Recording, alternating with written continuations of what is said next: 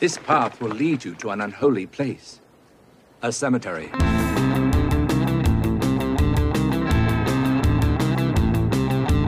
Hello everybody, Foggy Jack here, the lost boy, oddball of magic, and the host of the Foggy Jack 13 podcast. I'll meet you down in the pumpkin patch where the haunters meet the haunted.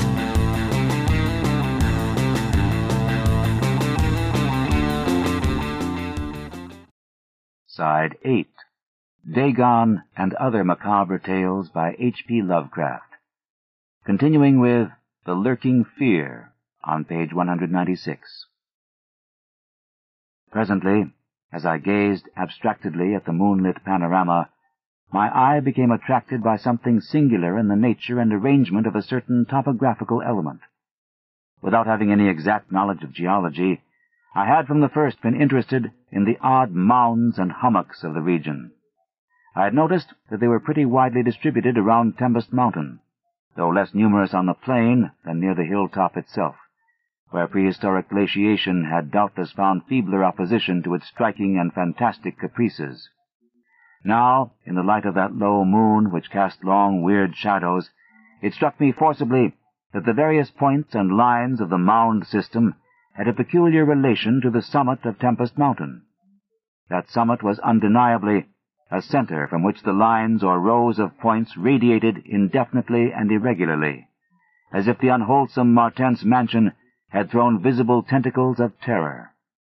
The idea of such tentacles gave me an unexplained thrill, and I stopped to analyze my reason for believing these mounds glacial phenomena. The more I analyzed, the less I believed, and against my newly opened mind there began to beat grotesque and horrible analogies based on superficial aspects and upon my experience beneath the earth. Before I knew it, I was uttering frenzied and disjointed words to myself. My God! Molehills! The damned place must be honeycombed. How many? That night at the mansion, they took Bennett and Toby first, on each side of us. Then I was digging frantically into the mound which had stretched nearest me, digging desperately, shiveringly, but almost jubilantly, digging and at last shrieking aloud with some unplaced emotion as I came upon a tunnel or burrow just like the one through which I had crawled on that other demoniac night. After that, I recall running spade in hand, a hideous run across moon-litten, mound-marked meadows and through diseased, precipitous abysses of haunted hillside forest, leaping, screaming, panting, bounding toward the terrible Martense mansion. I recall digging unreasoningly in all parts of the briar-choked cellar, digging to find the core and center of that malignant universe of mounds, and then I recall how I laughed when I stumbled on the passageway, the hole at the base of the old chimney, where the thick weeds grew and cast queer shadows in the light of the lone candle I had happened to have with me. What still remained down in that hell-hive, lurking and waiting for the thunder to arouse it, I did not know. 2 had been killed. Perhaps that had finished it. But still there remained that burning determination to reach the innermost secret of the fear, which I had once more come to deem definite, material, and organic. My indecisive speculation whether to explore the passage alone and immediately with my pocket light, or to try to assemble a band of squatters for the quest, was interrupted after a time by a sudden rush of wind from the outside, which blew out the candle and left me in stark blackness. The moon no longer shone through the chinks and apertures above me, and with a sense of fateful alarm, I heard the sinister and significant rumble of approaching thunder. A confusion of associated ideas possessed my brain, leading me to grope back toward the farthest corner of the cellar. My eyes, however, never turned away from the horrible opening at the base of the chimney, and I began to get glimpses of the crumbling bricks and unhealthy weeds as faint glows of lightning penetrated the woods outside and illumined the chinks in the upper wall. Every second I was consumed with a mixture of fear and curiosity. What would the storm call forth? Or was there anything left for it to call? Guided by a lightning flash, I settled myself down behind a dense clump of vegetation, through which I could see the opening without being seen. If heaven is merciful, it will some day efface from my consciousness the sight that I saw, and let me live my last years in peace. I cannot sleep at night now, and have to take opiates when it thunders. The thing came abruptly and unannounced, a demon, rat-like, scurrying from pits remote and unimaginable, a hellish panting and stifled grunting, and then from that opening beneath the chimney, a burst of multitudinous and leprous life, a loathsome night-spawned flood of organic corruption more devastatingly hideous than the blackest conjurations of mortal madness and morbidity. Seething, stewing, surging, bubbling like serpent slime, it rolled up and out of that yawning hole, spreading like a septic contagion, and streaming from the cellar at every point of egress, streaming out to scatter through the accursed midnight forests, and strew fear, madness, and death. God knows how many there were. There must have been thousands. To see the stream of them in that faint intermittent lightning was shocking. When they had thinned out enough to be glimpsed as separate organisms, I saw that they were dwarfed, deformed, hairy devils or apes, monstrous and diabolic caricatures of the monkey tribe. They were so hideously silent.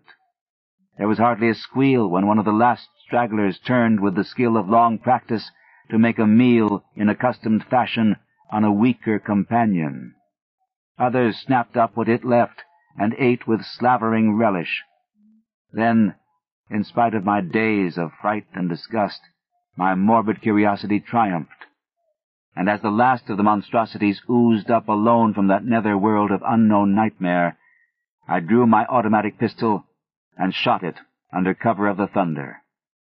Shrieking, slithering, torrential shadows of red, viscous madness, chasing one another through endless, ensanguined corridors of purple, fulgurous sky, formless phantasms and kaleidoscopic mutations of a ghoulish, remembered scene, forests of monstrous, overnourished oaks with serpent roots twisting and sucking unnameable juices from an earth verminous with millions of cannibal devils, mound-like tentacles groping from underground nuclei of polypus perversion, insane lightning over malignant ivied walls, and demon arcades choked with fungus vegetation. Heaven be thanked for the instinct which led me unconscious to places where men dwell, to the peaceful village that slept under the calm stars of clearing skies. I had recovered enough in a week to send to Albany for a gang of men to blow up the Martens mansion and the entire top of Tempest Mountain with dynamite, stop up all the discoverable mound burrows, and destroy certain overnourished trees whose very existence seemed an insult to sanity. I could sleep a little after they had done this, but true rest will never come as long as I remember that nameless secret of the lurking fear.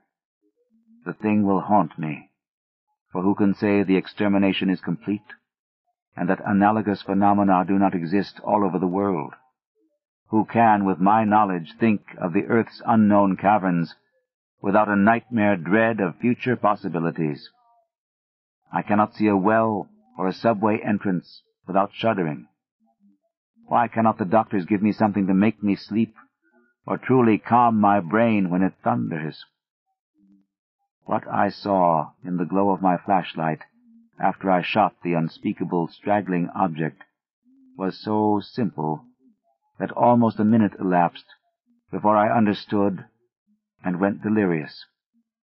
The object was nauseous, a filthy, whitish gorilla thing with sharp yellow fangs and matted fur. It was the ultimate product of mammalian degeneration, the frightful outcome of isolated spawning, multiplication, and cannibal nutrition above and below the ground, the embodiment of all the snarling chaos and grinning fear that lurk behind life. It had looked at me as it died, and its eyes had the same odd quality that marked those other eyes which had stared at me underground and excited cloudy recollections. One eye was blue, the other brown. They were the dissimilar Martens eyes of the old legends, and I knew, in one inundating cataclysm of voiceless horror, what had become of that vanished family, the terrible and thunder-crazed house of Martens. Thank you guys for listening to this episode of the Foggy Jack Live Podcast. Please follow us on all our social medias at FoggyJack13. Also, make sure you subscribe to YouTube and to our Patreon. Hope to see you all next time down in the pumpkin patch. Thank you, goodbye, and blessed be.